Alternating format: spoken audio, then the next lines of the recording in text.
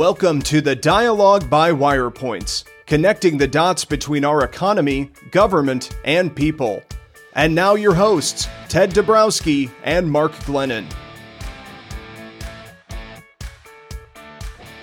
All right, thanks for joining us. This is our second podcast here at Wirepoints. My name is Ted Dabrowski. I'm the president of Wirepoints, and I'm here with Mark Glennon, who's our founder and executive editor.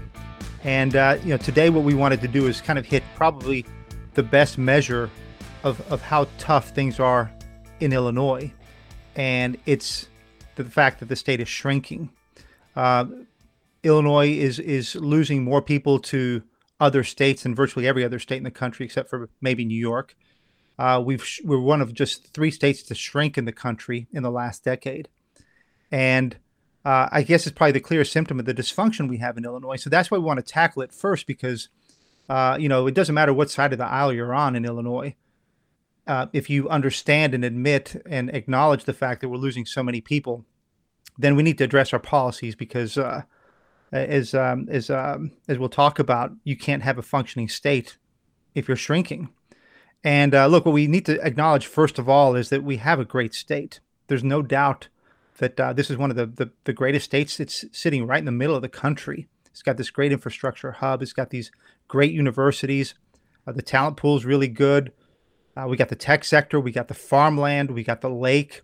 Most states would die to have what we have as a starting point for having a state where you can build prosperity for the people that live there and the businesses that live there.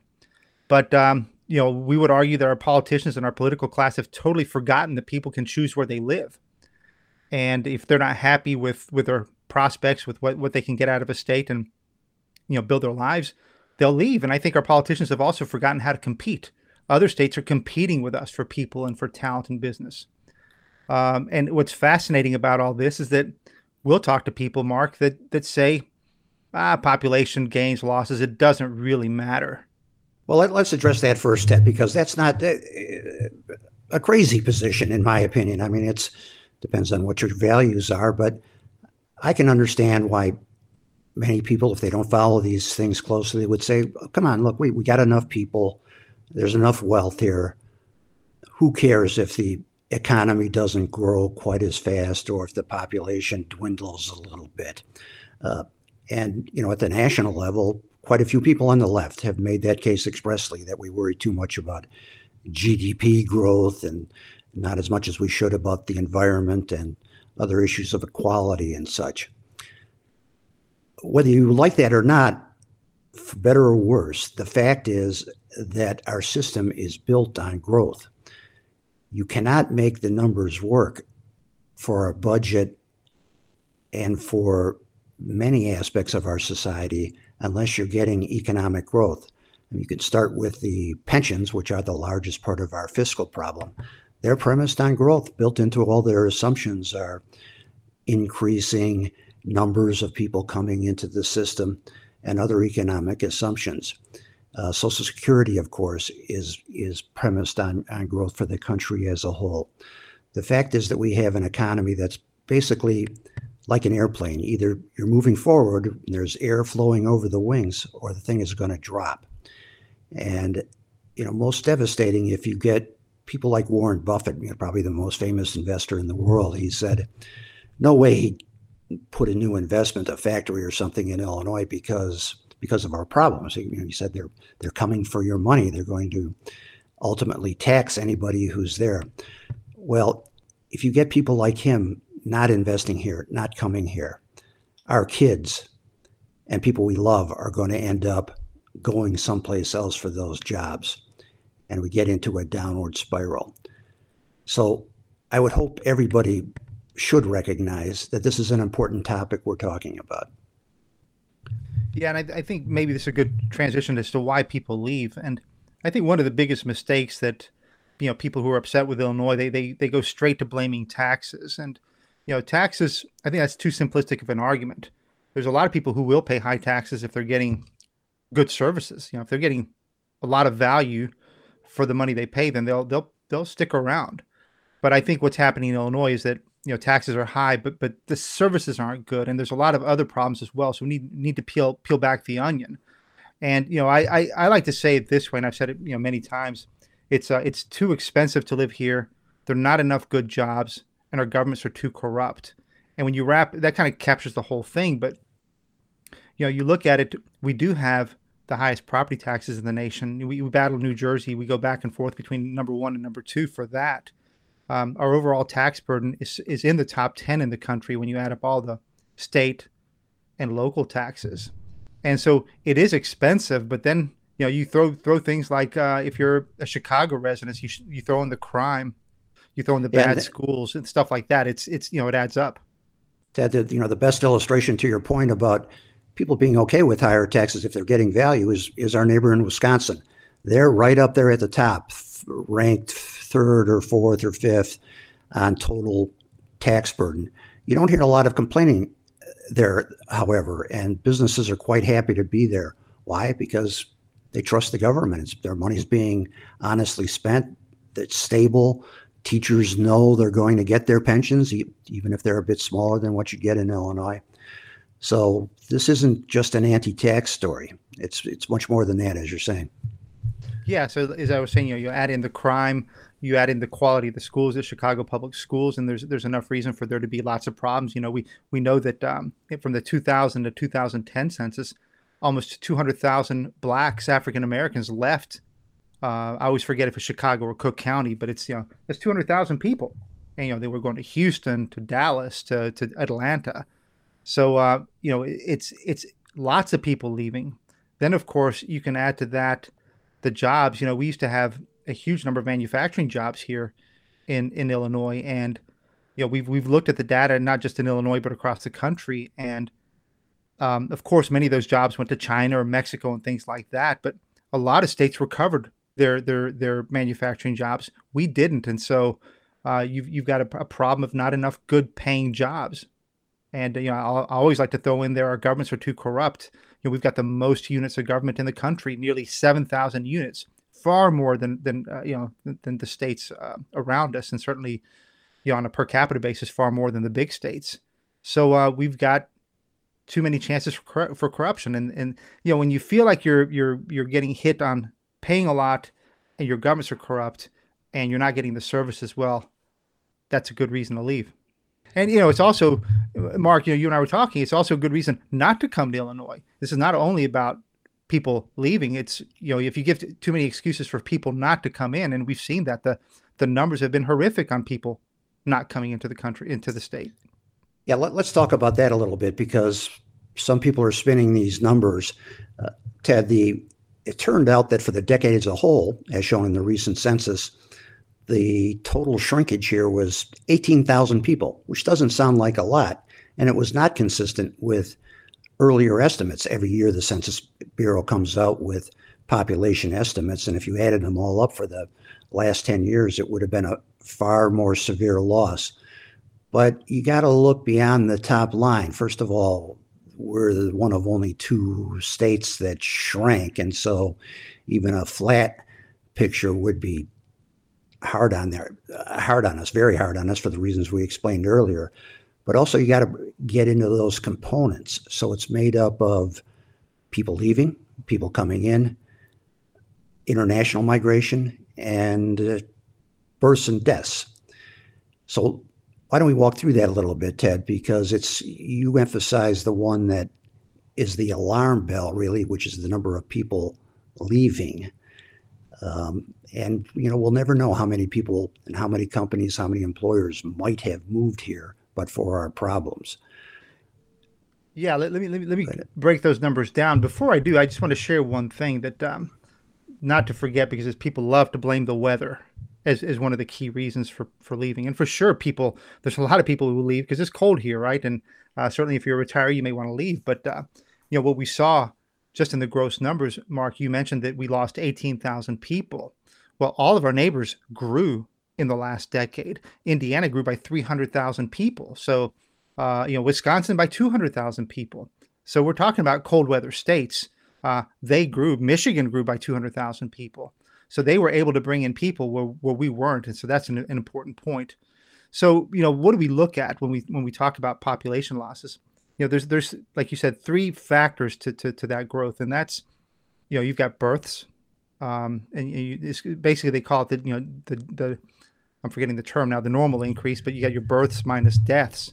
And we've always been pretty good at births in the country, and we've collapsed in the last 20 years. So our births are down a lot, and maybe that's because younger people are leaving. That's our speculation. Our international immigration has collapsed in half in the last decade. So we're losing out on people coming in, and then the people moving between states. We've lost. We've basically lost enough people moving to other states to wipe out any benefit of the births and the international immigration. We wiped it out, which is why we shrunk. Ted, it's important to interject here too. I imagine that some people would say, well, this is why we need to be very welcoming to even undocumented immigrants. But the census numbers do reflect and did count undocumented workers. And there was a very aggressive push to get them counted. They were required by law to be counted. As you may remember, there was a controversy about whether to include them and litigation with the Trump administration. But they were counted, so that is reflected. Their inclusion is in that net loss of population that we had. Yeah, and some people think that the 18,000 loss in population we had over the last decade is really, it was really much bigger than that. Governor Pritzker's administration spent nearly $50 million to really push this 2020 census in a way that maybe stops it from being an apples to apples comparison with 2010, where there wasn't such a big push.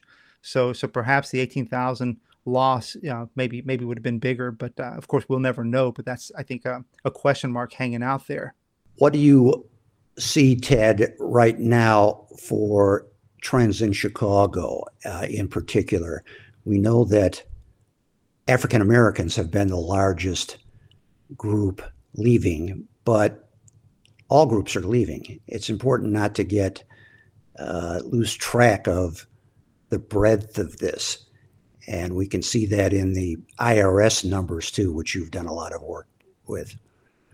Yeah, so it's interesting. So we have the census data, which is where they go out and actually survey people, right? They go door to door and do as many surveys as they can to figure things out. And so, some people criticize it as not being perfect, and it's a survey, so you get the results that you get. We have another interesting set of facts, and I prefer these only because they're very factual. And the Internal Revenue Service, they actually, what's interesting about every time we file a tax return is we say where we live and how many kids are, how many people are in our family and how much money we make. So the IRS knows exactly where you are each year, and they can track who's moving from one state to the other by a change in address. They can see which states are gaining income and which states are losing income because they see who's moving from where to where. And so their data is very concrete. And, I never knew this about the IRS and how they might track us until I started tracking this stuff. It's really scary on the one hand, but interesting on the other. But what it does do, it gives you very concrete data, and you can actually count the number of people who have moved one way or the other, how much money they make, and which states are winning and losing. And what's fascinating there, no surprise, Illinois is the big loser all the time for several decades now. Just competing really with New York for its losses of people and income. So every year they release anonymized data, aggregating it, so you can go into it's a little tough to do. We've done that and put it in graph form and tried to simplify it and add it all up over, let's say, since the year 2000. How much income, Ted, have we lost? You've got that exact number, I think, that you. Yeah, we got it's so like you say, every year when we lose those people, they take their incomes with them. And so we have people coming into Illinois, people leaving Illinois, and we calculate the net. And each year we're losing about 75,000 people a year on average.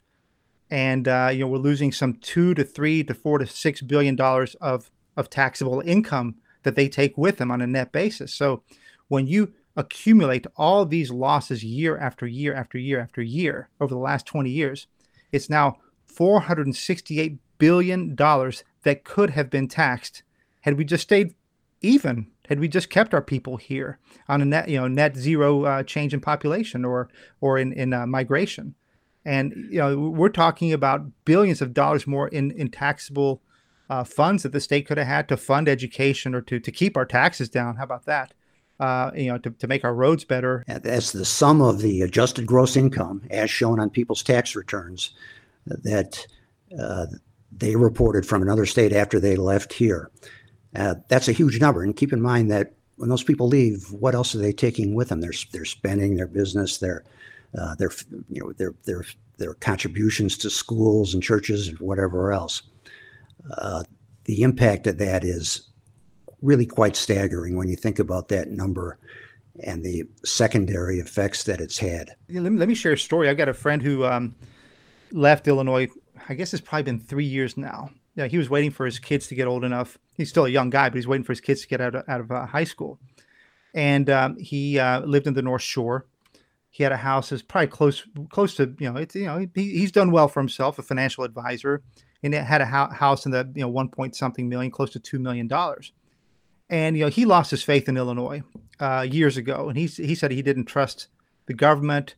He saw his property taxes were almost $30,000 a year, and he just found that crazy. And he started to look around, and he got enticed by the Colorado area, somewhere out in the Denver area, and he ended up buying a property about the same, maybe a little bit less, but about the same value, 6 acres on the side of a mountain. Beautiful pictures that I saw, and his property taxes were like $3,500.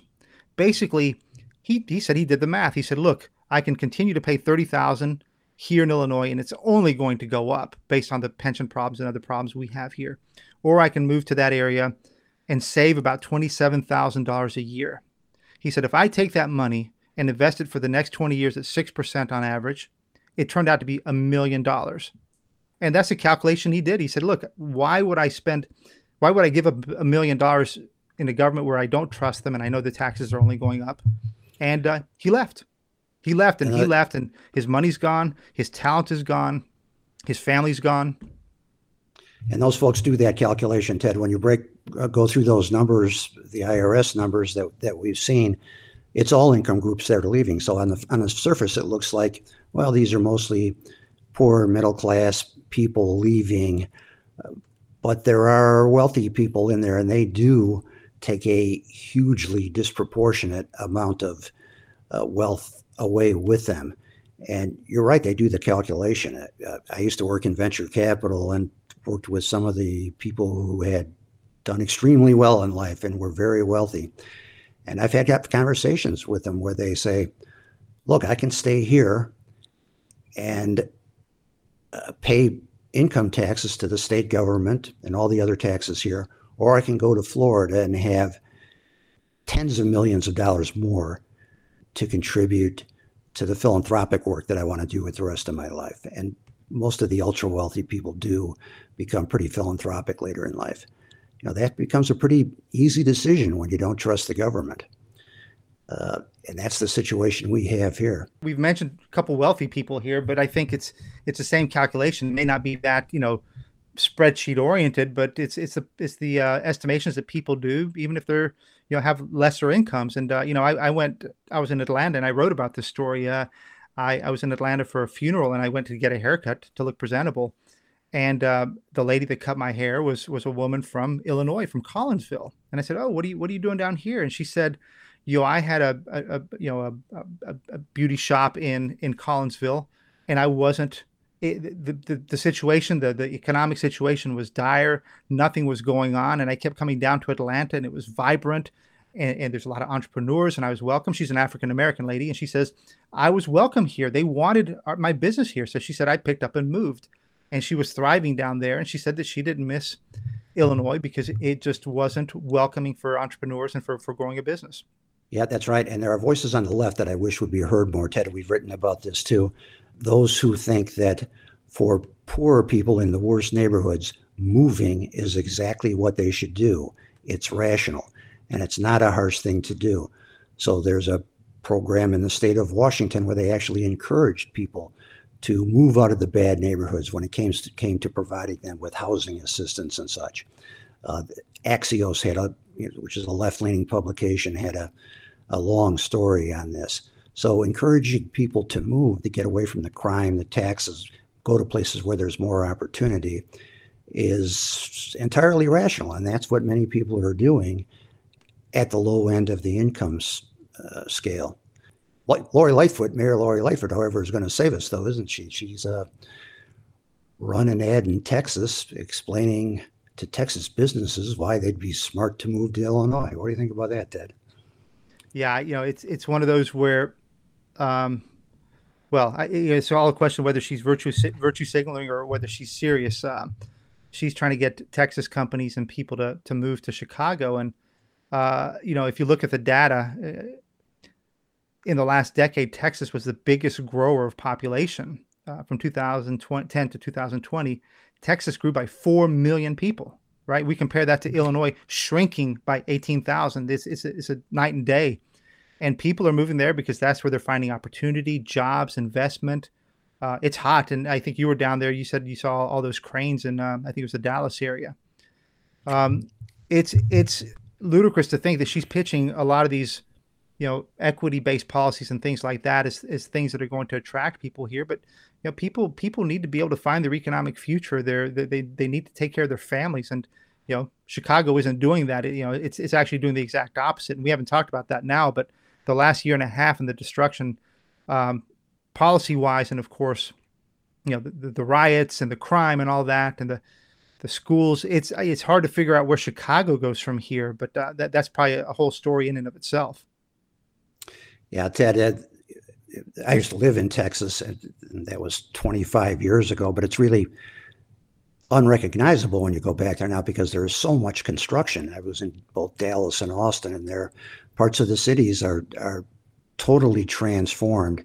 And I do stay in contact with quite a few people down there. They find it just laughable that Chicago thinks it's going to be attracting Texas companies to move there. Texas has problems, by the way, and there could be companies moving out of Texas because of those problems. They're not going to come to Illinois, I can assure you. They're going to look for the things that took them to Texas in the first place, which was a very business-friendly, dynamic environment that you just don't see in many places. Yeah, I think, Mark, just to wrap up, Illinois can't succeed as long as it has a lot of these failed policies. And I think it behooves everybody on both sides of the aisle to think about this differently. And,